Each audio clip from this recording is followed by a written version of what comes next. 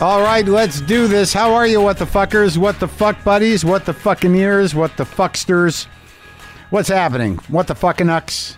Where's everybody at? How you doing? What's going on? Everything all right? Today you'll hear me talk to David Mamet. And there was some stuff going on with me that day. Before I forget, I also want to tell you that our friend Brian Jones has a new batch of cat mugs that you can get. These are the hand-thrown ceramic mugs that I give to my guests. They've got the original cat logo artwork from our buddy Dima. Classics. You can go to brianrjones.com/shop to get yours. brianrjones.com/shop for the new cat mugs. He always does a little bit of a twist on them. They're all unique, every one of them, and each batch seems to be unique. I got a thing for ceramics. And I like ceramics. I like practical ceramics. I actually went to a place down on Eagle Rock Boulevard that never looked open, some sort of ceramic studio, and hoped that I could find some large bowls and things to put on tables and surfaces in my new house, but I did not find anything. Ceramics is tricky. It's hard to find the right ceramic art. I met someone after the show in Pasadena who is a ceramicist, a thrower of pots, a thrower of plates, a thrower of clay, a wheel worker. I got to get back to her and see if there's anything there that I want to get. I've stalled out. I've stalled out, folks. Like the garage is starting to be moved piecemeal. I'm going to leave some of it intact for when I show the house. And I'm still working in here. I'm still stalled. I've stalled over at the other place. There's things that need to be done I'm not doing. Yeah, I'm just not. I've got to re-engage with the process of doing my house over there, or else I'm just going to be living in a half-done house, sort of half-empty. It'd be sad. It'd be a sad story. A sad story of a guy that made the big move and realized he's more like a cat in a box than a guy that relishes and excites in the more space situation. Spending a lot of time in the den, which is the only room that is really kind of thoroughly done over there at the new place. It's basically a scale replica of my living room at this house. And that's where I'm doing a lot. There's the guitars, the records are in there, and the TV. And yeah, I got to get going. I got to do some stuff, man. It's got to happen. So David Mamet is here. I mean, that was a pretty big day for me. Yeah, I find him intimidating, and politically he's a bit over the top. In terms of, and I try to stay away from that and keep it, but also his opinions about theater and about acting are also kind of provocative. And I was a little ill. So Mamet has a novel out that, quite honestly, I did not have time to read all of it because I figured I could talk to David Mamet about other things like writing plays, writing screenplays, directing, acting. There was plenty to talk to him about. What I did not anticipate was that I would be ill the day that it happened. It was in the middle of my sickness. I didn't want to cop to it. I didn't really want to get him sick. I didn't know how sick I really was, but I needed to go through with it. It's not right. But he was coming all the way from, here's the deal. He was coming all the way from fucking like Santa Monica, and I woke up that morning and I'm like, I'm a little not right. I'm a little feverish, I think, even. But I didn't really know how to get through to him because I think we did it on a weekend, even, if that's possible. I think it was a weekend. Was it? I think it was maybe a Saturday. And, there was no way. There was no way for me to get to him. He probably already left. Maybe it was a Friday. I don't know. It was early. Whatever the case, I decided to soldier through and not let on. And I got in here and I was very woozy. And quite frankly, I started sweating profusely during the first 15 or 20 minutes where I had to dab my face with a Kleenex or with a dish rag I brought in here. I brought a dish rag with me to dab my face because I was dripping sweat. I don't know if he noticed or he thought I was nervous or what, but I felt bad and I hope he didn't get sick. And also, I like Mamet's writing a lot. There's a couple of screenplays that he's written that I love. I remember seeing American Buffalo with Al Pacino in Boston, and I was blown away by it. And Glenn Ross, who doesn't love that play? And And also I was sort of fascinated with him too, because my first ex-wife was a student at the Atlantic Company, and I remember reading the handbook for actors and reading, writing in restaurants, which, I was in Harvard Square. I remember buying it this was before I was married, actually, when I read Writing in Restaurants, that I liked his concise sort of way of writing, and I liked some of the thoughts he had philosophically, but I was sort of at odds with him about acting. And then when my wife was enrolled in the Atlantic, just the way that it was very practical, everything's very practical. And I just realized that, he's got this disposition. He's sort of a worker, a sort of, alpha Jew kind of, work, you just kind of sit down, you do it, you just do it. You say the lines, you write the sentence. So I found him to be sort of impressive and very different than me. I'm not making any excuses, but I was sweaty and a bit lethargic. But I was excited to talk to David Mamet, and I think we got along all right. I even reached out to his old friend Jonathan Katz, the comedian, who is Dr. Katz, who I've had on in this show here before, just to sort of get a pulse, get a sense, get an insight. But ultimately, it is what it is, and I enjoyed talking to David Mamet. So, yeah. I just remember, man, going to see that production of Al Pacino in American Buffalo. And there's some things about plays, and I talked to Tracy Letts about it. It's like, where does it come from? Where does the language, what is the flow? How does that happen? Does it all mean something? Does it not? How does theater work? How does a play work? I never written one. I wrote one. I wrote a one act many years ago, but it was straight up shtick. I wrote it with Steve Brill. Going Down, it was called. It was about some aliens who come down to Earth to find the new Jesus. it was what it was. It was mostly jokes. There are these fantasies I have that, I'll write a play or I'll write a movie. And it seems like, why not do it? I'm at a level where maybe I could get it done. Maybe not. Maybe I'm too scared. I'm too vulnerable, or I'm too you don't want to put it out there. But I don't know if that's it. I really just think it's about being daunted by following through with the task. Shouldn't there be joy in it? I'm not sure, man. There's nothing but struggle in the creativity that I've experienced. There's joy when things work or come to fruition, or kind of start making sense, or kind of come into the form starts to evolve. Then you're like, oh yeah, all those years of doing this shit, look at that, showing up in the output. Yeah, I'm going to do it. I'm going to do something. You wait. I'm going to do something. But right now, what I'm going to do is share my conversation with David Mamet with you. His new novel, Chicago, is available now wherever you get books.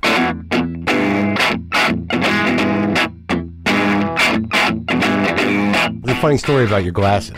Oh yeah, these guys? Yeah, dude. Uh-huh.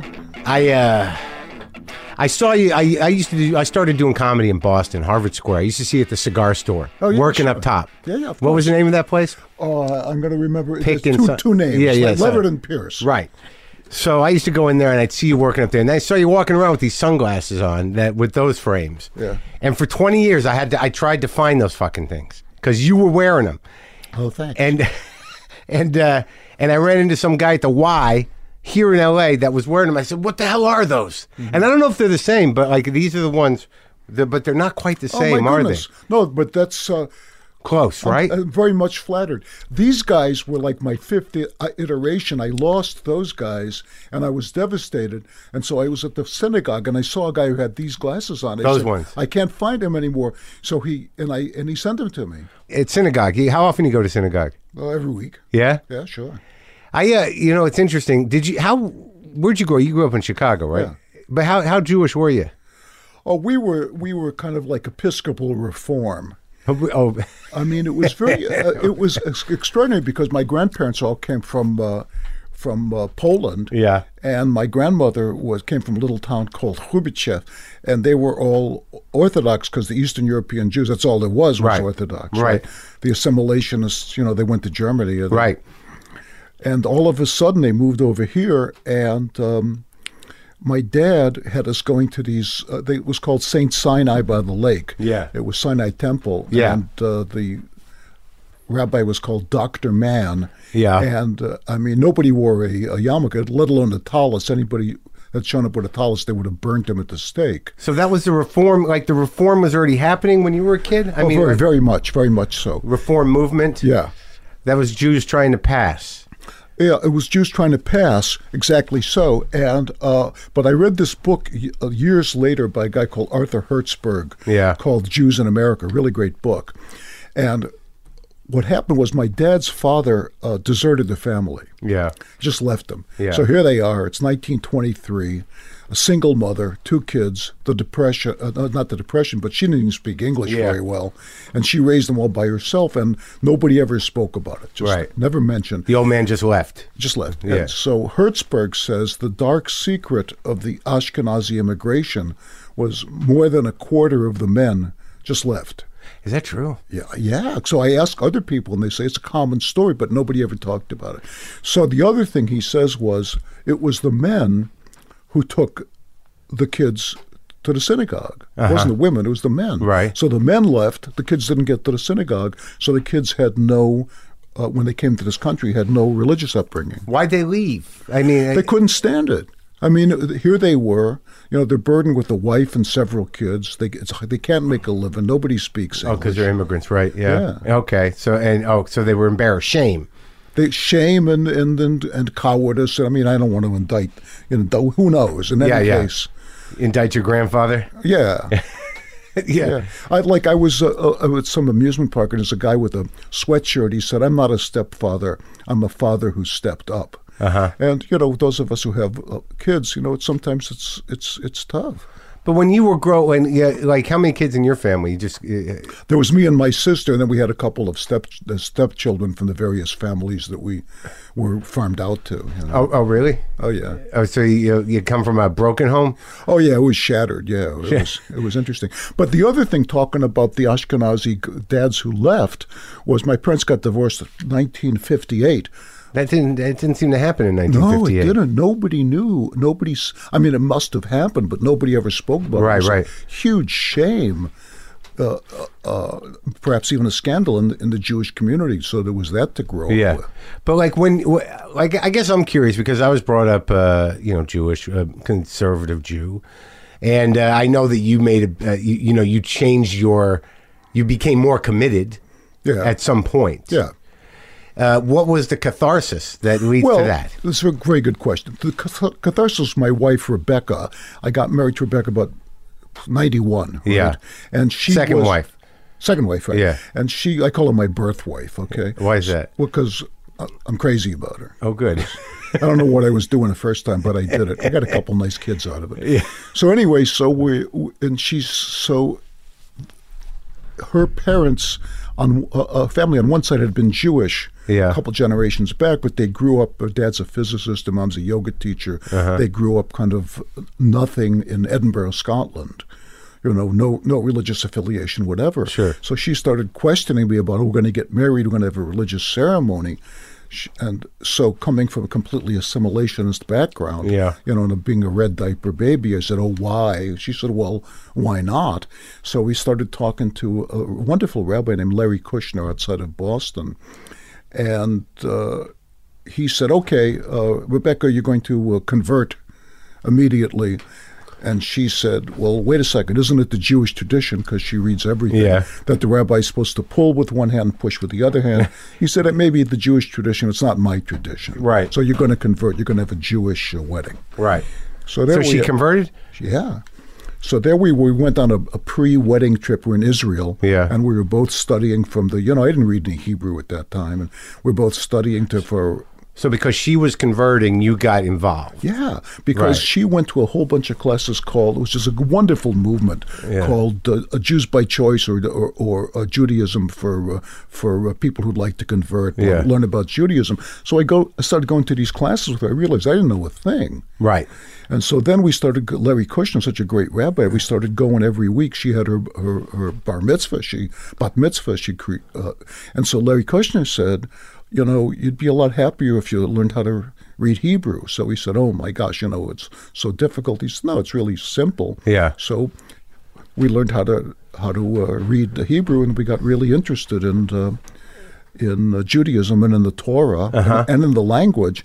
Then we moved out here to Los Angeles, and we met a complete genius, a guy named Mordecai Finley, who's our rabbi now. Yeah. So we're crazy about him. And did you, but as a young man, when you were coming up, did you have a belief in God? I don't know. That's a very good question. I don't know. I think I must have, because I started, scratching the surface, and I said, I've kind of always understood that God exists. I questioned my own existence. I knew God was there. I questioned whether I was here, and if I was here, why? Yeah. So the next question would be, what kind of a God, on an off day would create somebody like me? So that was kind of my entry to religion. So that is a classic existential question. I think so. Yeah. It's well documented. Yeah. So anyway, we moved out here, and one of the reasons we moved is Larry Kushner left his community Sudbury outside of Boston, and we went, oh, boo-hoo. We ain't got a rabbi, so we moved out here, and everybody said, well, okay, there's this shul, that synagogue, and then there's this other guy who's an ex-Marine and grew up in Compton in a black neighborhood. Yeah. And he's not like anything you've ever met before. Yeah. So he said, well, okay, let's check that out. And you're at his temple? Yeah, so it is his temple. And what is it? Orthodox, conservative? What is he it? calls it kind of neo-reformadox, but he's a very interesting guy. He's really a Talmud Chacham. He knows all the literature inside out, and it's a lot of Israelis are there. Yeah. And he'll after the morning study and so forth on Saturday, a lot of times he'll take them aside and he'll just talk to them in Hebrew. But he's a Hasid. Yeah. He's trying to figure out. I always say that there's only one question in life, right? And the question was formulated by the greatest of all philosophers, Daffy Duck. And the question is, Faye, what's going on here anyway? In fact, I came out here to visit you in Yehovitsville today, and I said, well, I got some time afterward. What's near here that I wouldn't go to regularly? And what'd you find? Forest Lawn Cemetery. I thought, well, I should go and visit Mel Blanc's grave and put a stone on Mel Blanc's grave. Are you going over there? I might. Sure. Why not go to the source? So you grow up in Chicago, and what starts... Where does theater start for you? I mean, where do you... Well, that's a great question. The first thing was my uncle, Henry, my dad's brother, was one of the two kids came over from Russia. In fact, he was born in Poland. So you're Russian-Polish? Yeah. Me too, yeah. From my grandmother used to call it Russian Poland, which is also known as Volhynia, and it was the Ukraine, so one year would be Russia, next year would be Poland. Right. So on her passport, and on my mother's side, on their passports, it says Warsaw, Russia, and on theirs it says Warsaw, Hrubichev, Hrubichev, Russia. So my uncle came back. He was in the army.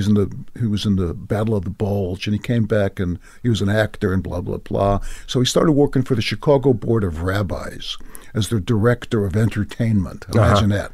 Like Yiddish theater? No, it was like what they used to call the God Ghetto. Right, it was 6:30 a.m. on Sunday morning. Yeah, radio shows and television shows. Oh, really? And so my sister and I didn't have any actors, so my sister and I, at age like 7, 8, 9, 10, started doing these shows for him, portraying Jewish children. So typecasting. Exactly. Yeah. So that's where you start show business. Yeah, absolutely. I was a kid actor. Yeah, but what about when as you got older? What compelled you to start expressing yourself, like in through plays and whatnot? What did you start to see how it would work? Well, I think the answer was best given and most conclusively given by Stanislavski, who said that's where the pretty girls are. Yeah. So there was that.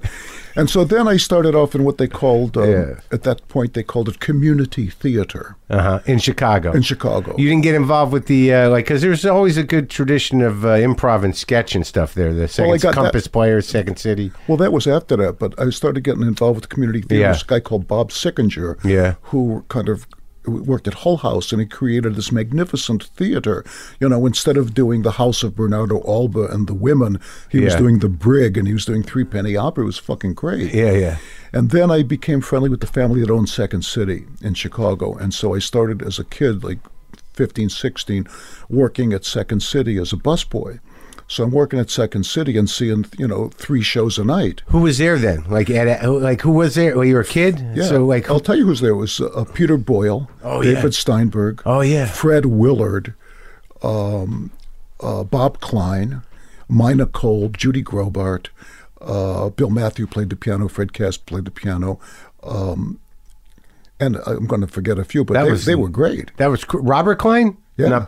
He was there? I think it was his first gig. Wow. Yeah. Peter Boyle. So it was the same, it was improvisation, comedic improvisation mostly? Yeah, it was comedic improvisation. So what they would do is they would a lot of the stuff they'd work up off stage and then come up, and so a lot of it was bait and switch. They'd say to the audience, give us an idea, and then the audience would say Christ's Burrow, sure, right. And they'd remember they got a sketch that's something like that. Yeah. But I was exposed to the whole idea of a 7-minute scene with a payoff, right, which was extraordinarily influential in me, because that's what every scene's got to be. Yeah. If you look at what passes for a lot of improv comedy now, some of it's pretty funny, but it doesn't have a punchline. Right. So that, you mean like sketch comedy, or right? It just like dwindles off. Yeah, like sketch comedy and like a Saturday Night Live, right. They just dial it out. Yeah. But you can't write. But what Second City said, they had to have an out. Yeah. That was the idea. You work in that. You got a beginning with the suggestion, then you riff. And then you got to have get off. Yeah, exactly. Yeah. So you got to get off stage. Right. So that really taught me a lot about drama, because if the scene doesn't have an ending, there's no reason to go on to the next scene. Right. The reason you go on to the next scene in a play is because the first scene didn't work. Yeah. Somebody found out something that made them go on to the next scene. Right. You can't just have nothing happen. Yeah. Yeah. Then what's the point? Yeah. Yeah. Oh, before I forget, Jonathan Katz wanted me to ask you, how's your table game? Tell him it's none of his fucking business. I don't know what that is, but I'll take it. Well, Jonathan Katz, was in my first play I ever wrote. We were at college together, and I wrote a series of sketches influenced by Second City called Camel, and they featured Jonathan Katz. Really? So you knew Jonathan Katz in college? Oh, I've known him for 50 plus years. And you guys are still good? Oh yeah, we talk every week. We text each other gags, jokes back and forth. Oh, that's great. Yeah. Oh, so did Second City had that much of an impact on you that you structured some of your first theater stuff around? Absolutely. That structure, 7-minute bits. Yeah, because I didn't know anything about a play, except the only thing I knew about a play was most of the plays I saw at the Goodman Theater in Chicago were unwatchable bullshit. Like what? Like classic ones, or just like classic ones? Because they had at that time in the 60s, there were three things happening in Chicago. Yeah. In the United States in theater, there was Broadway, right, and then there were the road companies of the Broadway shows. That was one.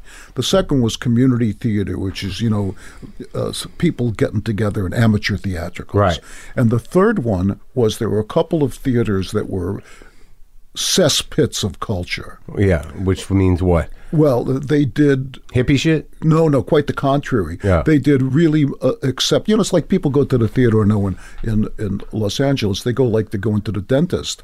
It's been 6 months. I really should go. Right. Yeah, like subscription people. Yeah, old people. Yeah, so they're like 70-year-old gray old Jews like myself. Yeah, who come and the guys are looking at their watch and the women are thinking about whatever they're thinking about. It's like a social responsibility. Exactly so. Yeah. Which is very much, I think, part in the Jewish tradition, because I don't think anybody but Jews goes to the theater. Very much in the Jewish tradition of reform. Of I'm going to do it. I hate it, but I'm going to do it because it's good for me.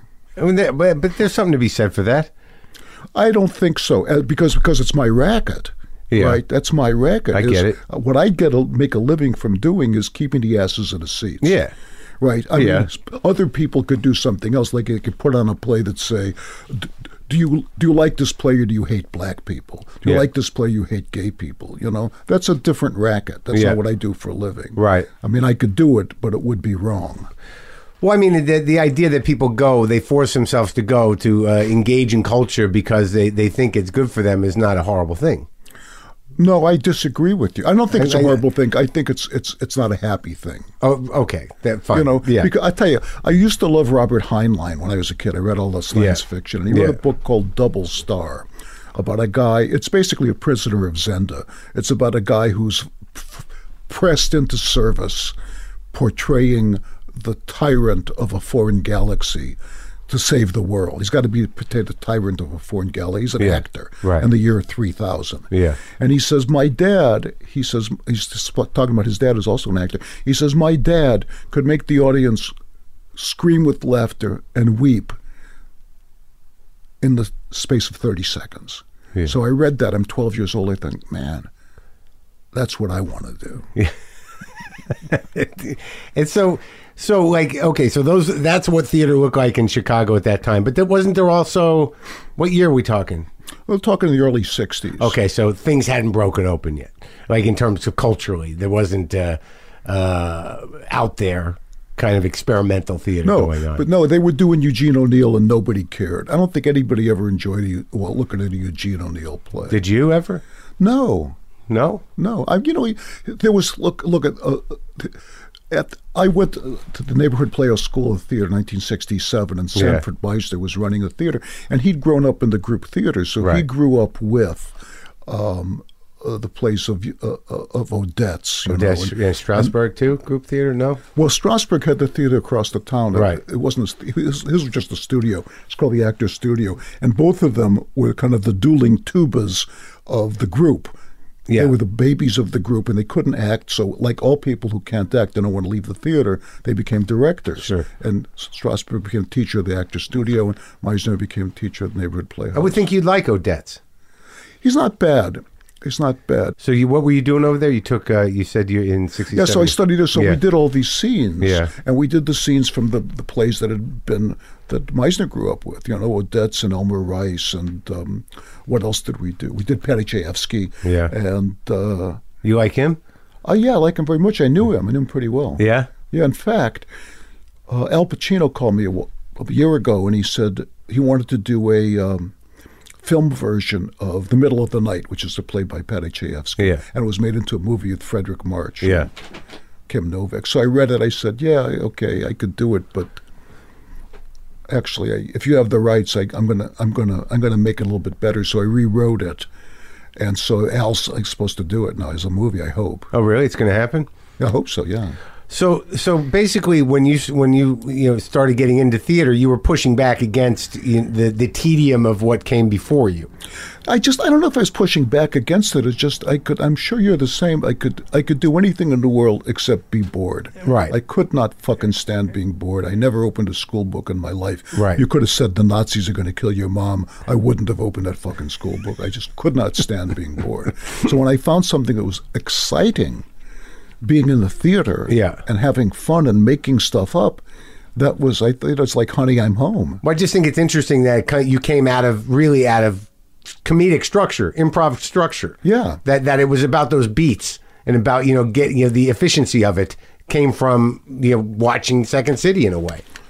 Exactly so. And so I've been doing a lot of thinking about it because, when you that's the reason that you shouldn't go to school to learn anything about drama, because you're not going to. Because the only way you can learn about drama is from a paying audience. Right. So you consider yourself, you need to make entertaining things. Yeah, exactly so. Because if it's not entertaining, that's the only thing theater is good for, is to entertain people. It doesn't change the world. But some people want to have that belief. Some people, there's an idea that theater has a place in culture that facilitates change and moves the dialogue further along, which I think you would agree with that part. No. I completely disagree. And those people who think that are lying. Yeah. And here's how we know. Right? Yeah. Here's how they know. Yeah, when they get done, when they come out of a theater, and they've nodded along and they say, yes, it's really true. It changed my life. Right. I guess people with cancer have rights too. Right. Then they go home. Yeah. And what do they put on the television? I don't know. Kiss, Kiss, Bang, Bang. Uh-huh. Right? They don't put on the story. They don't put on stories about moderately interesting things happening to moderately flawed people. They put on something which is exciting or funny. Right.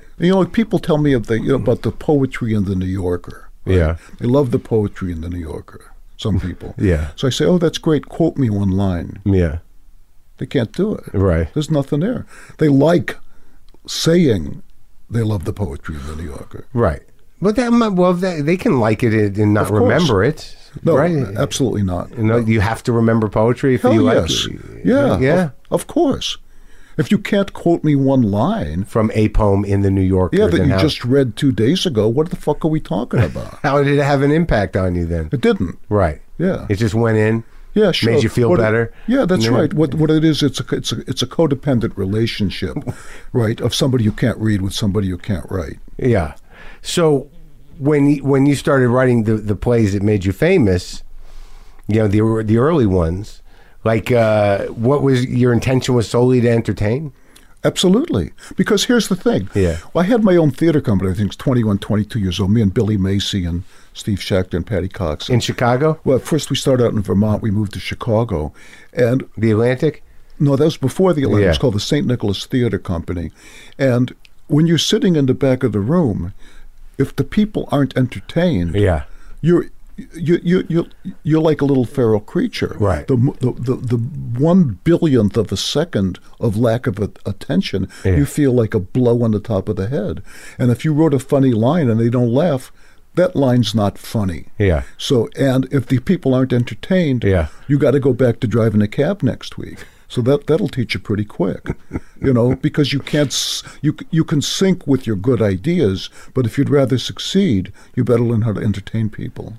When you started the theater company, were you aware of, what was going on in other theater companies? Of course. I mean, this was back in the 70s. I came back to Chicago, and the guy called Stuart Gordon had something called the Organic Theater that had in it Dennis Franz and Jack Wallace and John Hurd and Andre Deschutes. It was a spectacular company full of, and they were doing brand new plays, and they invented.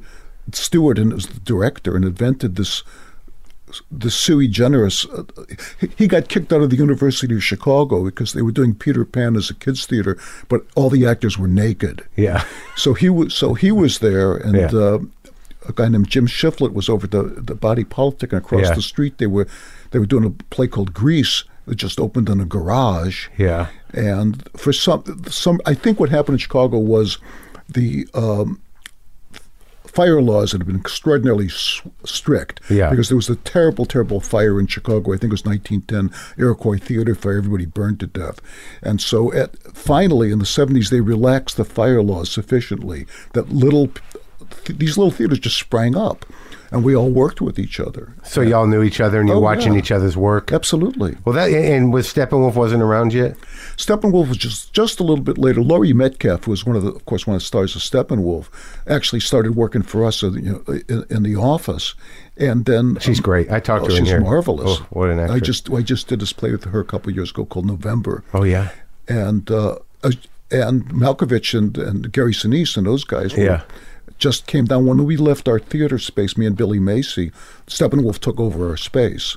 Oh, yeah? Yeah, so they're just a couple years younger than we are. What is it about Chicago that, because like if you really think, like even mentioning Dennis Franz and John Hurd, and then you think about Steppenwolf, and then you think about the type of work that you do, there's an aggressive, persistent kind of, not angry, but just sort of a vibe to those theaters. I think so. Yeah. What do you think that is? What is it about Chicago? My dad always used to say, Chicago's a working man's town. Yeah. He said, New York is the biggest hick town in the world. Yeah. Which, compared to Chicago, it's true. The biggest hick town? Yeah. In terms of what, just people passing through? No, the locals, they'll fucking believe anything.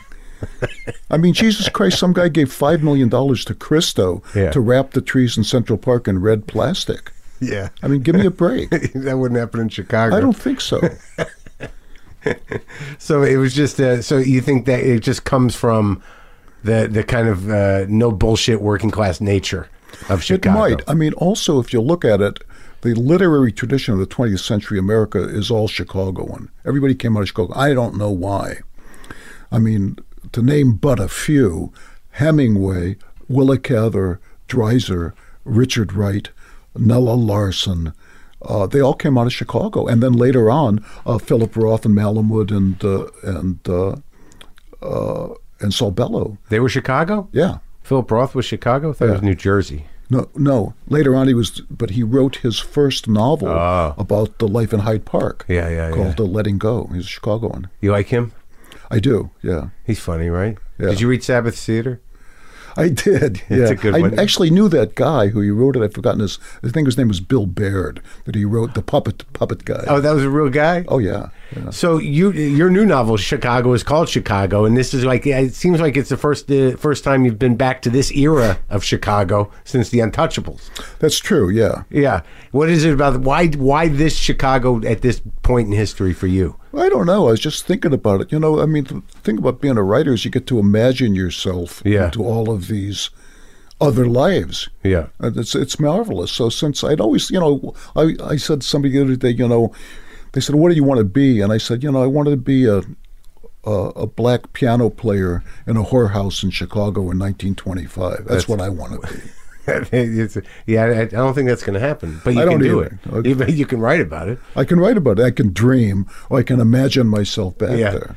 But in terms of like what is it that's fascinating about this? Obviously, this era of Chicago is amazing, right? It's like it's spectacular. But see, the book is all about myths. It takes a lot of the Chicago myths, which are all about crime and corruption. Those are myths. Well, that doesn't mean that they aren't true. Right. But my rabbi would say a myth is a poetic telling of a basic truth. Huh. Poetic telling of a basic. Okay. So it doesn't mean it's doesn't mean it's untrue. It just means it's a poetic version. Right. For example, the Old Testament is a myth. Yeah. Right. Yeah. It's a poetic telling of some basic truths that which are retold in the New Testament is not so much a myth, but it's kind of a cautionary tale. It's kind of a how-to. Do this, don't do that. The New Testament is. Yeah. So Jesus is God's patsy. Yeah, well, Jesus shows up and says, be like Jesus, right? Yeah. But if you look at the Old Testament, there's nobody there you want to be like. No, they seem like all, very, having a lot of kids. Well, yeah, they're all screwed up. Yeah. And they're duplicitous and angry and wrong-headed and arrogant. It's just like you and me. Yeah, sure. That's why the Bible is it's about people, right? Yeah. And so what do Jews do today? They argue about the Bible. I don't argue about the Bible too much. Oh, good. Well, so a lot of people do, rather perhaps not even arguing internally about the Bible. They say, oh, the Bible's a bunch of bullshit. Right. Which is just another way of being connected to the Bible. Right? Yeah. Right? Yeah. Because the people don't say the critique of pure reason. Oh, that's a bunch of bullshit. Yeah. Whoever got through that book, good for them. Yeah. Really. Did you? No. But so you're taking on the myths of Chicago. That's what this is. Well, I'm participating in it. Oh, yeah, because you use real people in here. Yeah. You're moving through real people with your some of the people characters. Are real people. Yeah, some of the people are the people. And of course, like any creation of any artist, they're all the people I'd like to be or like to know. Yeah. And you had a good time writing it? Oh, I had a great time. You just do you just not stop writing? Is that how you work? I mean, it doesn't matter. You don't know exactly what you're going to write, or you decide to write a novel, or what? Did this start as a novel? Yeah, it started as a novel. I mean, the whole thing's a mystery to me. It's like I go to work and I sit around taking a nap and read a couple books and curse myself for being a lazy swine. And at some point, you still do that? Say what? You still do that? Oh yeah, it's all I do. So at some point, this a work of some description shows up, and I say, how did that get there? Yeah. Well, can we talk about the Atlantic a bit? The Atlantic, sure. Yeah. My ex-wife, my first wife, took classes there, and I remember I got it's weird because the way you talk about theater and I think the way you talk about acting is that so Shakespeare doesn't mean anything to you? No, I'm crazy about Shakespeare. You like Shakespeare? I love Shakespeare. I mean, Shakespeare is the greatest artist of all time. Shakespeare and the Bible. Those are good stories. The Bible, yeah. Those are good human stories. I think so. Yeah. So, but Shakespeare is not boring to you? No, not at all. Oh. Because the guy could write. Curiously, a lot of people don't know. Some people know, but they refuse to admit it. His real name was Billy Saperstein, but they wouldn't take the works by a Jew in the 16th century, so he changed his name to William Shakespeare. That is not true. It is true, and here's the test. No Christian can write that good. Well, I mean, I'd heard that maybe he didn't write them at all. I've heard that, too. Yeah, but I also heard that if John Kennedy had not smoked, he'd be alive today. Yeah. So, okay, so Shakespeare, you're on board with Shakespeare. Yeah. Now, the Atlantic, what were you setting? There seems to be this sort of a practical approach that you have. Like, you demystify a lot of things. You know, you're talking about Meisner, right? Yeah. Now that, what do you think, like, I would imagine that his process in his approach to acting was something that you decided was no good. Yeah, I decided it was no good because it didn't work. No? Why? Because everybody who loves acting and loves the theater and can't act becomes a theoretician, because what they're trying to do, what I'm trying to do, I've written a lot of books on this subject, is understand a mysterious process, try to get closer to a mysterious process. Acting? Yeah. Yeah. Because finally, it's a mysterious process. Some people can act and some people can't. That's it, right? At the core of it, that might be all it is. I think that is all it is. And the things which people might learn to make them a better actor are stand up, stand still, speak up, and speak clearly. Yeah. But those are the things that the kids don't learn, because they aren't mysterious. They're just hard to do.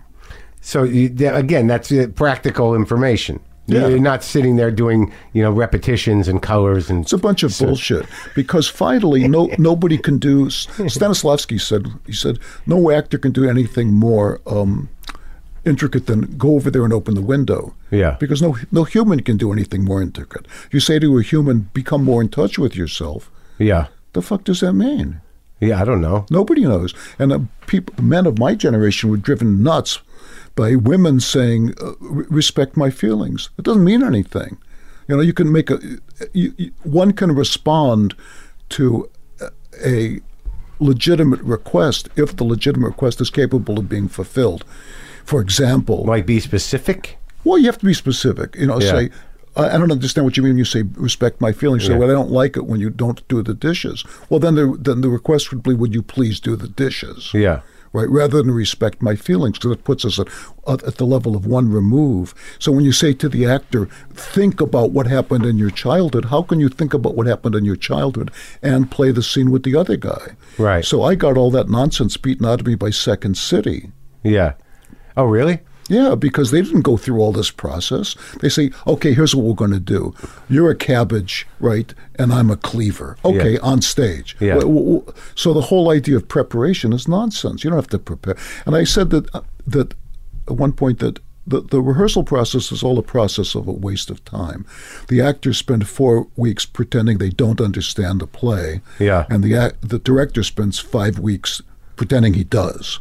Yeah. When in effect, as we all know who've done summer stock, you got 1 week to put the play on from a dead stop. You learn the lines, you put the fucking play on. Yeah. Is the play going to be better for rehearsing it for an additional 3 weeks? No, it's going to be worse.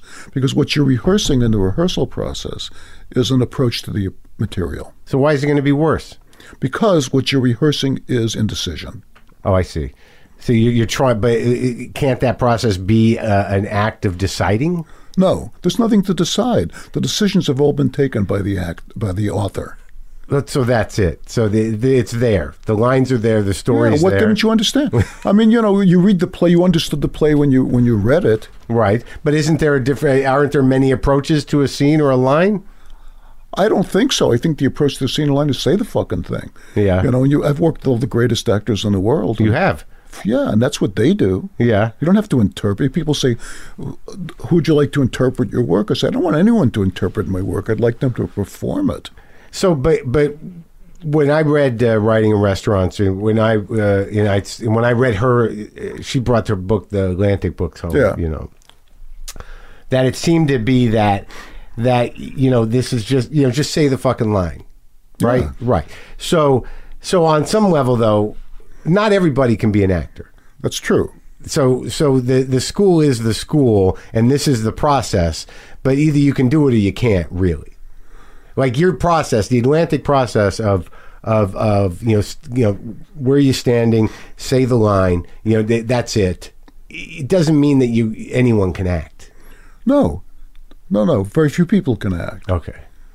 Absolutely so. Yeah. Like some people can just say the line, and it sounds like me playing Chopin. Some people can just say the line, and it sounds like Glenn Gould playing Chopin. Right. Because that's Glenn Gould. Right. So basically, acting is either you have a natural talent or you don't. Well, you have to have a natural talent, and the talent can be developed or discovered through doing it. But it can't be developed or discovered if you're not actually doing it, which means performing for an audience. Yeah. Because the lessons that you learn in school are lessons of subservience. You say, "Let me please the teacher." Right? Yeah. I have to understand the teacher's way of doing things, and if my test of success or failure will be if the teacher says good boy or good girl. Yeah. Right? But the test of an audience is not mitigated through philosophy. It's immediate. They laughed, they didn't laugh. They were paying attention, they didn't pay attention. Yeah. I lost their attention because I moved on that line. Oh, you learned that? I missed the gag because I moved on my laugh line? Right. I'm never going to do that again. Right. When you write, is part of your process? Will you run it in front of a crowd and then change it? No, God, no. So once the thing is written, it's written. Well, that's a good question. Well, what I do is I write the best I can. I say this is perfect, then I put it in front of an audience and say no, it's a piece of shit. Yeah. And I rewrite it until. Oh, so you do workshop it to some degree, or you make changes? Well, no, I don't workshop. I just put the play on. Right. But you'll change it. Oh, yeah. If it doesn't work, I'll change it. Yeah. I mean, because as I said before, I'm kind of harping on this. I actually do it for a living. I know. It does. It's just like it's just like saying someone has a wonderful idea of retail, and they've studied the retail placement, how difficult it is to learn how to place things in the store so that you're creating an experience and da-da-da. But if you own the store and the people aren't buying a T-shirt, you're not going to sync with that theory. You're going to take the fucking T-shirts and put them in the back and try something else. Yeah. But so when you do those kind of plays, you just how do you run them? I mean, how do you put them up? As you can't put them up on Broadway, you just put them up in a small theater and see what happens? Put them up on Broadway. What the hell, in for a penny, in for a penny? Why not? Let's have some fun. And then rewrite it? Sure. If you have to? Of course. I mean, the rewrites, in most cases, are not going to be major. Sometimes they are. Yeah. But in most cases, they're going to be minor. Yeah. I saw Pacino do American Buffalo in Boston. Oh, yeah. A long time ago, yeah. Right? Yeah. That was crazy. Yeah, he's great. So, in terms of the school, it's still going, right? Oh, yeah. Yeah. And William, you go way back with William Macy. Yeah, go back to like 1971. How did you guys? What was the process of putting the Atlantic system together? That's a very good question. I met Macy. I was actually his teacher. I'm about 3 years older than he. We were at the school called Goddard College in Vermont, this hippy dippy sippy school, and he was my student. I got hired as an instructor. Were you a hippy dippy guy? Kind of. I was on. I couldn't smoke dope because it made me crazy. And, yeah. I hadn't yet developed a fondness for alcohol, and so I hang out with Johnny Katz and played a lot of ping pong. Yeah. Played a lot of poker. Yeah. And put on plays. You still smoke cigars? No, I gave that up because of boxing, but I guess now you can get Cuban cigars, huh? I don't know if you can. Yeah, you can always get them. It just depends where. You got to have a guy. So exactly. So Macy was my student, and then we went to what did we do? We were in New York. We were working in. Then we went to Chicago. Macy and I went to Chicago and from Vermont. From Vermont, and founded the St. Nicholas Company. And we kind of went our separate ways. Ended up in New York, and all the acting schools, but probably all schools, are for the benefit of the teachers, the administrators, And if they can fool the students long enough, then the teachers and administrators can buy a summer house. So that's what they do. So anyway, Macy and I were in New York. We're broke, so we say, well, okay, what can we do? Let's. I know, we'll teach acting. Yeah. So we went to this. Woman who but was the idea as a racket, or you actually had a concept? Well, I mean, as George Bernard Shaw, said, every profession is conspiracy against the laity. So what are you going to call a racket? Is psychiatry a racket? You bet it is. Yeah. Right? So is education a racket? Oh, yeah, it makes psychiatry look clean. So there we are in New York. We said, let's teach these students bibbidi-bobbidi-boo. Yeah. So then we figured we did something which was really kind of brilliant. Yeah. We said, because how are we going to pick the students? Yeah. Because a lot of people said they wanted to sign up with us. We said, well, we're going to audition them. So, I, as myself as director, Macy as an actor, said, no, auditions are bullshit. It brings out the worst in everybody. Yeah. And after you have auditioned 3 people, you go to the 4th, you can't remember the first. Yeah. It just doesn't happen. Yeah. So he said, okay, what do we want people to do? We want them to be hard workers, and we want them to really mean it. I know.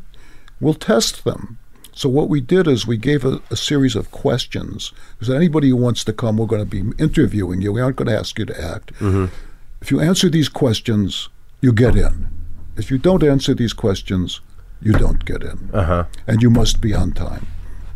So a lot of people weren't on time. So I say, well, fuck it. If you can't show up on time, I guess you didn't mean it. Oh, please, please, please. No, get lost.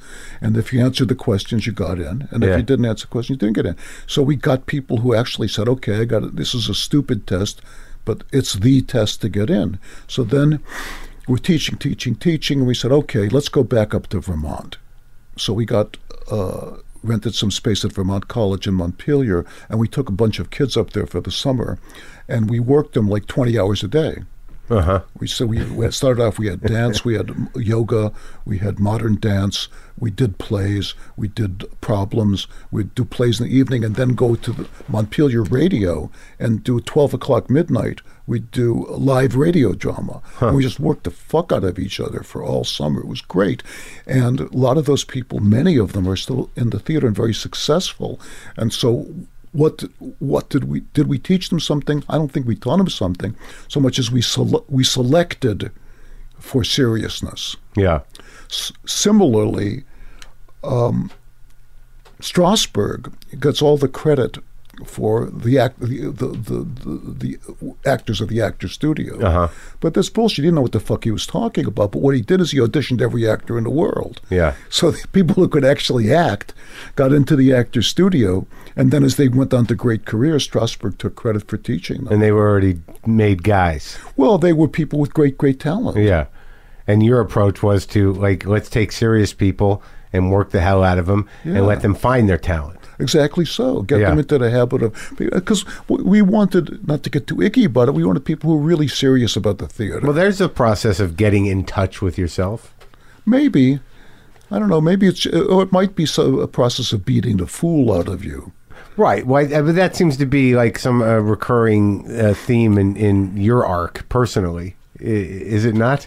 I think so. Because, in terms of, if I think of you now, who I'm talking to, doing, moving a group of students through yoga, modern dance, and all that stuff and movement, would you ever do it that way again? Absolutely. Yeah. What I would say is if I had an act, like my wife went to RADA, Royal Academy of Dramatic Art, and she got a full scholarship there. Uh-huh. And I asked her once what were the acting classes like. And she said, oh, no, we didn't have acting classes. Yeah. I said, what, the Royal Academy of Dramatic Art didn't have acting classes? She said, no. She said they taught us dance, they taught us speech, they taught us movement, and then they would bring in directors, the best directors on the English stage, and the director would stage scenes with us. So that's well, that's what the like Juilliard, I think, does the movement thing, and well, Juilliard, I mean, if you look at the beginning, a lot of those people of the first classes went on to magnificent careers. Yeah, because John Houseman took over when he restructured Juilliard, and he said, "We're going to be serious." The acting part was very, very small. Speech was the most important thing. Yeah. Speech and diction. And all of those people who came out of Juilliard in those early years speak magnificently. Then the other thing he did is he took them and he threw them on the road after 3 years at Juilliard, the acting company, and he said, okay, get the fuck out of here. Here's a bus. Yeah. You're going to do... you're going to sleep on the bus, and you're going to 1 year from a different small town every night. Doing plays. Yeah. So let's talk about directing then too, and also like the writing adaptations. Like The Verdict is. I've watched that movie once a year, twice a year. Oh, it's a great movie. Thank you. Did you like the way that came out? Yes, very much. And what you wrote, that was an adaptation? It was a book. Yeah. By a guy called Barry Reed. Yeah. And I only met Barry Reed once. It was at a screening of The Verdict. And Sid Lumet was screening it in New York, and I watched the movie, and I'm peeing at the urinal, and the guy next to me says, did you like that film? I said, yeah, I liked it a lot. He said, oh, I wrote it. I said, well, great work. So that was when I met Barry Reed.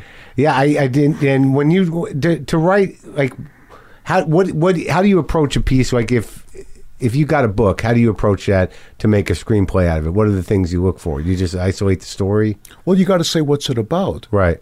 Because the novel's a very, very different form. A novel is basically an epic form. Right. You can get away with a novel with a lot of scenes on more or less the same theme. Yeah. Perfectly good novel. But a movie's all about plot. Right. It's all about what happens next. That's all it is. So when you make a movie, what you have to do is throw out everything that's not. You have to determine what the plot is. Who wants what? Who's the hero? What happens if he doesn't get it?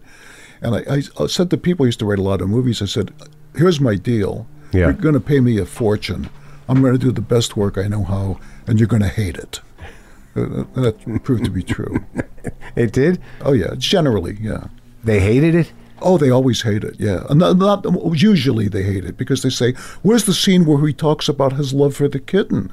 Why did I buy this novel? Yeah. You know, with the look in his eyes. Right. Yeah. Where's that? The guy sent me a script the other day. He said, I think it needs some work. The scenes, he paid a lot of money for it. So he said, are you interested perhaps in rewriting the script? I think it needs some work.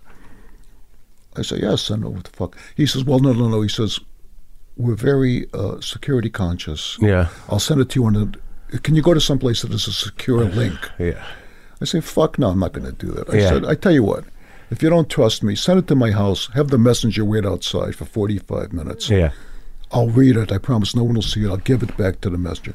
Think. He says, no, we'll send it to you and just send it back tomorrow. Yeah. So they send me the script, and it's on red paper with light green printing. Wow. I guess because you can't copy it, right? Yeah. And my name is on watermark. Right. Blah, blah, blah. Okay, so I start reading. The phone rings. It's my son. So we start telling jokes on the phone, bibbidi-bobbidi-boo. I look down an hour later, the dogs have eaten the fucking script. Is that true? Yes, my dogs have eaten the fucking script. And it's all in red shreds. And I got to put it in a garbage bag, and I packed it up, and I have to call this guy and say, there's no good way to say this. The dogs ate the script, but at least they got through it. And the reason I say at least they got through it is the script for which they paid a lot of money, I don't know how much, starts off a light, but not the light you're thinking of, a black light, and it's growing deeper and deeper, and you're getting closer and closer. And what's that? A sound, but no sound you've ever heard before. Could it be a baby scratching at his crib? A dog scratching at the screen?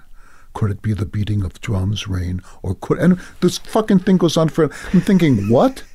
You paid for that shit? So most scripts read like that, like my fake. So my great buddy Barbara Tulliver is my closest friend, and she cut all my movies and know each other forever. We trade scriptisms with each other, like the scripts we get. Yeah. And one of them that she sent me was, outside the window, it looked like what had just happened. Film it. Yeah. You know, it's like an old joke, but it's true, is words cannot describe the scene which then ensued. Yeah. Well, you know, getting back to like this idea, like I know you write entertaining things and that you're an entertainer, but it does seem that you like to, you're a provocateur as well, right? I mean, you do like to push buttons. I like to amuse myself. I really don't get such a kick out of pushing people's buttons but it happens sometimes. So as Hemingway said, you know, write them like you see them and to hell with it. Yeah. But I don't do it on purpose. But like with something like Oleana, you knew that was going to drive people crazy. I had no idea. Really? Absolutely no idea. I had a friend, we were in Vermont or something like that, and the friend was a teacher in Vermont, and he came over for dinner one night, and I said, what's on your mind? He said, this woman in my class had a woman counselor, and the woman in the class said something to the counselor, and the counselor brought me up on charges of sexual something or other, who knows, impropriety. He said, the woman went to the counselor and said, knock it off. The woman's parents went to the counselor and said, knock it off. Then I went to the school and he said, I'm going to lose my job. So I started thinking about this. I said, can that be true? What did I know? So I made up this play. So the first performance of the play was at the Hasty Pudding Club at Harvard Square. And after, we had some young people up from Brown. I think my brother was at school then at Brown, and this theater class. And afterward, I thought, wow, this is great. It was Billy Macy and Rebecca Pidgeon. I thought, this is fucking great. And so this first thing I ever heard about the play was this young woman from the theater class says, don't you think it's politically irresponsible to do this play? And I was stunned because it never occurred to me that any play could be, quote, politically irresponsible, that it was the purpose of drama to be politically responsible. And P.S., who the fuck was in charge of what was politically responsible? Responsible to what? So I was stunned. And then we did it in New York, and people would scream. Literally every night did people scream back at the stage. And every night there were fights after the play in the audience, on the verge of the physical, generally men and women taking one side or the other, but the sides differed every night. And then one night, Mary McCann, who replaced Rebecca, was coming off stage out of the artist entrance, and she got punched by an audience because it drove people crazy. Yeah. Just drove people crazy. Right. And you had no idea it would do that. No idea. How could you know, I guess? Well, because, my good friend Billy Saperstein, wrote under the name of Shakespeare. Yeah. In Hamlet says to Horatio, he says, I have heard that guilty creatures sitting at a play may be so moved to blah, blah, blah, that they lose their fucking mind. So I read that, and I thought, yeah, okay, but not really. Yeah. But I saw it. I saw it every night. Was that the first time you saw that? Yeah, it was great. Yeah. Did what happened with did that kind of stuff happen with race as well? Interesting. No, race was, it was all in the press about race, because I loved doing race, man. I loved it. It was the biggest percentage of African Americans in the Broadway theater of all time. Yeah, because people say, we need to have a dialogue about race, but what that means is shut the fuck up. Right. How so? Well, because nobody wants to have a dialogue about race because it's too much. It's too much of a. We're having a dialogue about race. It's called America. Yeah. Right. So to me, the dialogue about race is the commercials at the Olympics. Because if you look at them, it's stunning. Every commercial, everyone. If there's a black person, there's a white person. If there's a white person, there's a black person. The large percentage of the couples in the commercials are mixed race. Yeah, I've noticed that lately. Yeah, because that's the country. California is more than 20% of marriages are mixed race. So the dialogue about race is not that people learn, because being people, we know that people don't learn, but that people die. Yeah, and a new generation has a different view of race. How are you feeling about where the country's going now? Well, the country's always going down the tubes. Yeah, that's what it is. That's the great experiment. That's the definition of you got to read Gibbon, the decline and fall of the the Roman Empire. That's what a country does, is it falls apart. So the question is not why is it falling apart, but what is residually keeping it together? And the answer is the Constitution and the culture. Yeah. And the culture evolves. Yeah. And there you have it. Are you, do you feel, what's exciting right now? Well, the exciting thing to me is the Ford commercial. Yeah. Because the Ford is doing a series of commercials, and it's the first time there are commercials featuring a guy in a yarmulke. Yeah. And it's stunning. Especially, I was born 2 years after the Holocaust, Yeah. And my grandparents all came over from the old country. Everybody who stayed there was either killed by Hitler or Stalin. And here's a guy in a yarmulke, but he's a young father. He's not a deity schmuck Jew, which is what we grew up with. Yeah. Anybody a yarmulke is a fucking fool. He's an actual serious Jew. In the Ford commercial. In the Ford commercials. And when I was a kid, Jews did not buy Fords. No Jew ever bought a Ford because Ford was the world's greatest anti-Semite. Right. A committed anti-Semite. Right. And so now Ford is coming around and there's a guy in a yarmulke and nobody says anything about it, which is to me the real telltale of a cultural change is that it's unremarkable. That's good. Yeah. So let me ask you another thing about what do you...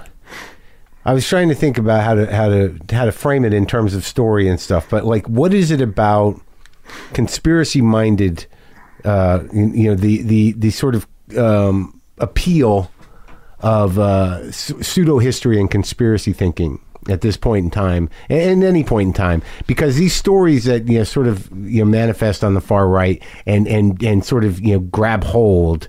I mean, this is a human condition thing, right? The sort of locking on to those stories that almost in a religious way to explain things, even though they seem to be clearly crazy.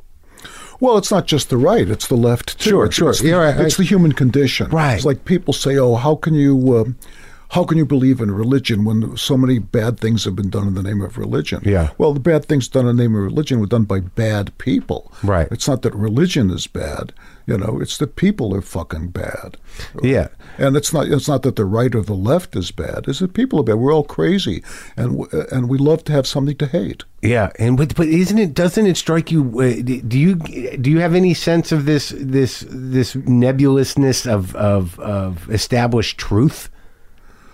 Like maybe I'm not saying it right. That there seems to be some sort of shifting to where everything's untethered, and we don't we're not getting a sense of what that truth is culturally. Well, yes, I mean, but they say that the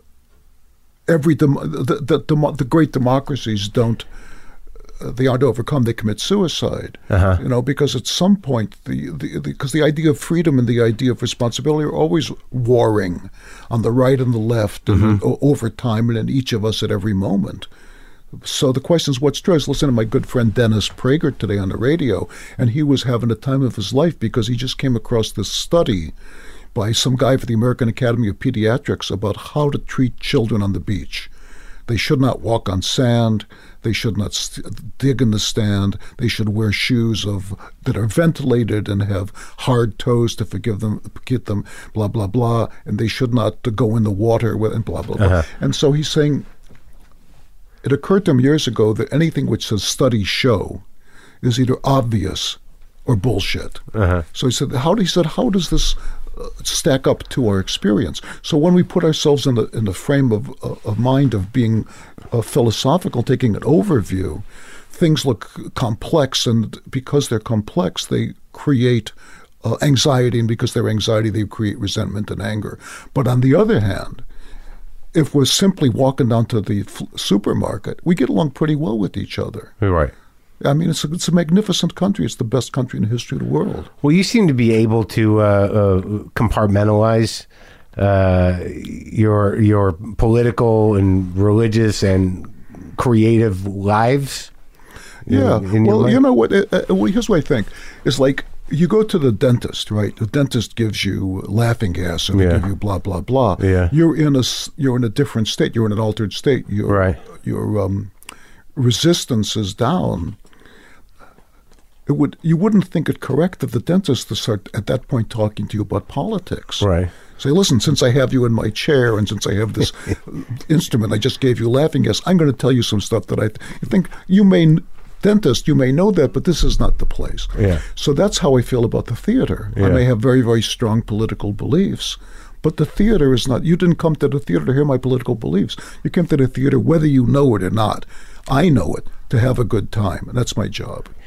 Ricky Jay. Yeah. He's in a lot of your movies, particularly. How do you know him? How far back do you go with that guy? We met a million years ago. He'd been working with the lighting designer and designer Jules Fisher in New York, and it was maybe my 40th birthday.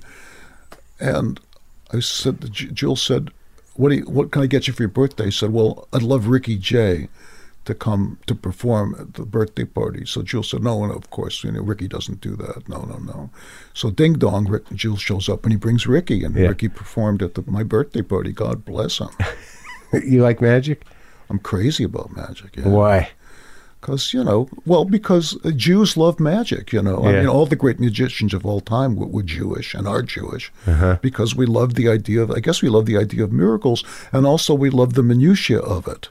And also we love the idea that what you're seeing, what the audience is seeing, is very important to a dramatist, is not what you're doing. You're doing something very, very different than what they're seeing.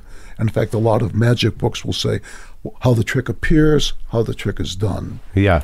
So Ricky and I became, and still are, very, very close, and I directed a couple of his shows. And in fact, we're doing a talk at New Road School about my book. We're flogging my book. Yeah. And he graciously consented to be the interlocutor. Oh, yeah? He's going to moderate? Yeah. What is this I read this morning about a Harvey Weinstein play? You believe that? No. It just seemed like, could you have written that quickly? Yeah, I could. Yeah.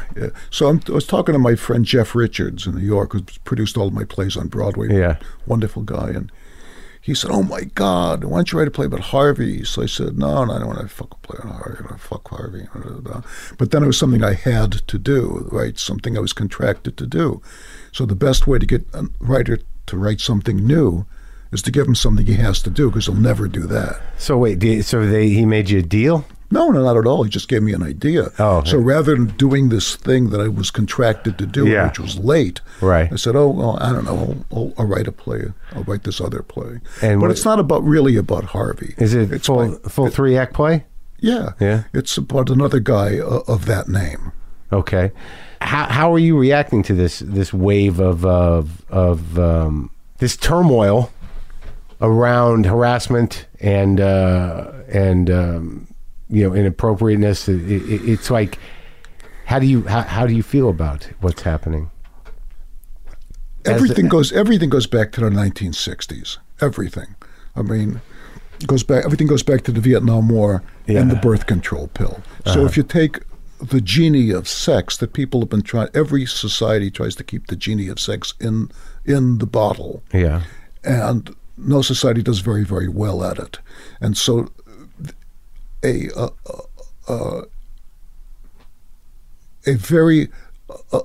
society with a strong and universal culture not only has ways of dealing with yes or no, but has ways of dealing with transgressions.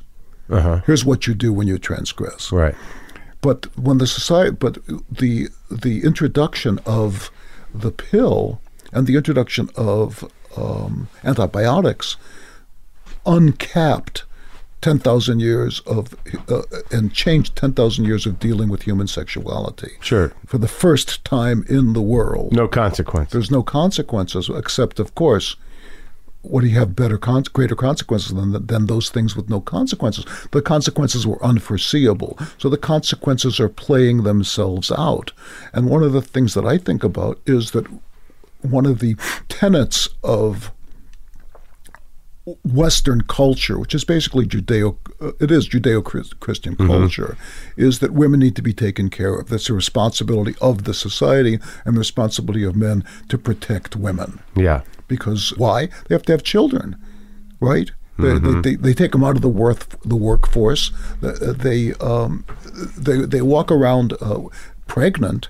And something that always impressed me is the watching a pregnant woman, especially a young pregnant woman, walk around there is an aura of unassailability around her, which she understands, and which she understands that the people, does not to mean that, God forbid, she wouldn't be molested, but she is protected by the deepest cultural understanding of her necessity for protection. We know that to be true. So do you see this as a cultural contraction? I don't know. Yeah. The question is always hypocrisy, which, as Voltaire said, is the amend that vice pays to virtue. But the women do need to be protected. Well, they shouldn't have to see a dick at work. Well, exactly so. Exactly so. On the other hand, so we're going through a period that's somewhat of the terror, because the other greatest change since the 60s is the computer age, where there's instant communication, which in certain ways puts everybody on the same page, and in other ways destroys the individual cultures. Like I wrote a lot in my book, where a lot of it takes place in a black whorehouse in Chicago, where the madam is explaining to this guy why the Irish need their daughter to marry an Irishman. Yeah. And so the guy says, oh, of course, so that she'll carry on the traditions of the Irish family. And the horse says, no, it's so she won't come home, right? Yeah. So the Irish share this tradition of, in this culture, here's the amount of times you, my son-in-law, are capable of cheating on your wife, past which we're going to beat you up. Here's the amount of times you're capable of hitting me up for a loan, blah, blah, blah, bibbidi-bobbidi-boo. Yeah. You married her, you keep her. So there's a certain amount of that which has gone away. I mean, who knows? When I was a kid, we used to have these marriage ceremonies saying, I vow to respect your space. Well, what the fuck does that mean? What was that? Oh, that was when kids started writing their own marriage ceremonies. Right. Right. I vow to respect your space. You have that seems that means nothing to you. Doesn't mean it means nothing to anybody. What does it mean? How do you know when you're respecting somebody's space or not? You say, I vow not to cheat on you. Okay, I can tell. Yeah. I vow to have sex with you whenever you want. Okay, right. I can tell. Right. I vow to pay the bills. I can tell. Yeah. I vow to respect your space. Doesn't mean you can't. You can't. It's like shitty poetry.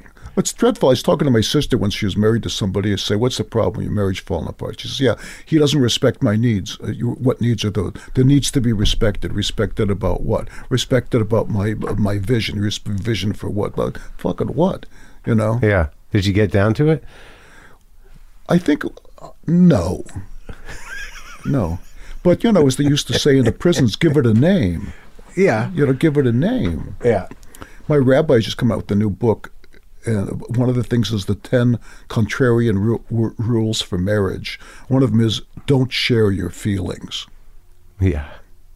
I thought that's genius. Yeah. Because if we say, we need to share our feelings. Well, you don't say we need to share our feelings of love for each other because you're doing that anyway. Yeah. So what feelings is it that you say that I need to share? My feelings of resentment or disappointment? Yeah. Well, it's this idea from the 60s, I can't keep those things in. But that's, he says, and he's correct, that's one of the secrets of a good marriage. Keep it in. Yeah. Shut up. Yeah. Just suck it up. Well, yeah, absolutely so. Yeah, I mean, after a certain amount of time, I think as you get older, you realize that anyways, right? Some people do, but some people go wire to wire, Yeah? What does that mean? They just think wire to wire, they're just fucking stupid, And so what I'm trying to do myself is not to be one of them. Yeah. So, I mean, one of the nice things about getting older is you say, well, that was dumb. Yeah, right. Oh, okay. And also, then one of the nice things about getting older is certain things don't mean as much as they used to. Yeah. Right? Absolutely so. Yeah. Yeah. How do you feel about show business these days? Well, it's a shithole as always. I said to somebody the other day, I'm thinking of moving to D.C. from California. What for? So I can be betrayed by a better class of people. Yeah, are they? Jesus Christ! Are they a better class of people? Well, it's kind of a joke. Yeah. No, they're that's the other things realizing about politics is that one can have political opinions which are separate from opinions of our representatives who are always and ever a bunch of fucking thieves and whores. Every one of them. It's a craven bunch, man. Yeah. It's just unbelievable. Every day I just sort of where do these people come from? How do you decide that for a life? I know, yeah. Right? Yeah. It's just what is wrong with these fucking guys? These are liars. Yeah. Yeah. Well, if you think about it, I sold carpet for a living over the telephone for a while, and I sold land for a living over the telephone for a while. I was very bad at it because in order to be a good salesman, you have to have no conscience. Right. Well, you have to. It's all about the hustle, right? Well, yeah, because you have to make someone do something that is against their best interest. Right. That's how you're a great car salesman. So the two things that you either have to have no conscience or you have to develop a protective contempt.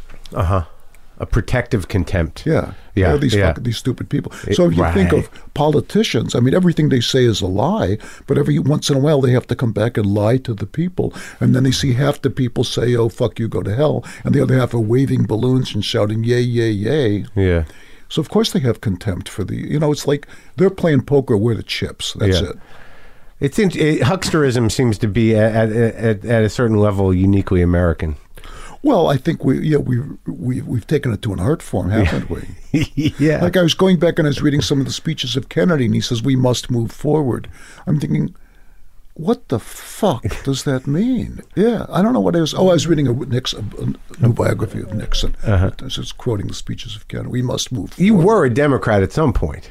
Everybody was a Democrat at some point. Jesus Christ! But when you read about Kennedy, you don't like Kennedy now? No, and my dad, who was a immigrant kid and a staunch Democrat and a labor lawyer, he didn't like Kennedy. And if this the first time, and I mean, Kennedy was, God bless him, they're a bad lot. Yeah. And I mean, say here's a guy and he's got the Pulitzer Prize for a book he didn't write, and he's fucking a Russian spy, and then when he got done with that, he's fucking the girlfriend of the head of the mafia, and Marilyn Monroe. And Marilyn Monroe, well, okay, and then doing business with it. He's a pretty dirty guy. He came from that other thing that, as corrupt as we Jews may or may not be. I mean, it's got nothing on those Boston Irish. Yeah, right. How long in Boston were you? I think maybe 20 years. Boston's a pretty intense place, man. Yeah, I liked it. Yeah, I was there for a while, too. Well, look, man, it was good talking to you. Great talking to you, too. You feel good about it? Yeah. Good. When do we start the interview? I'm going to turn it on right now. Okay, real good.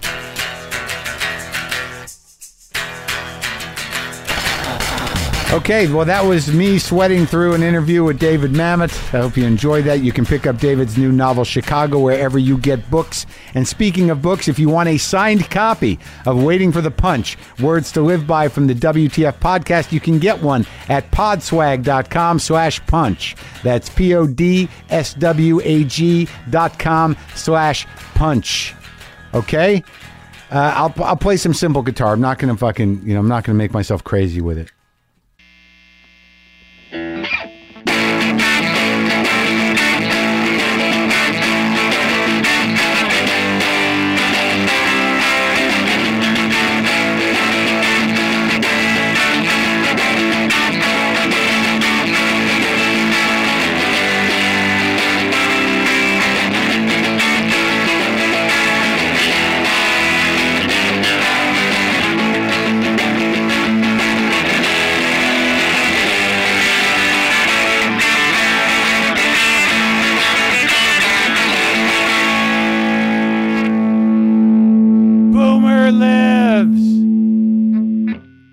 Boomer lives.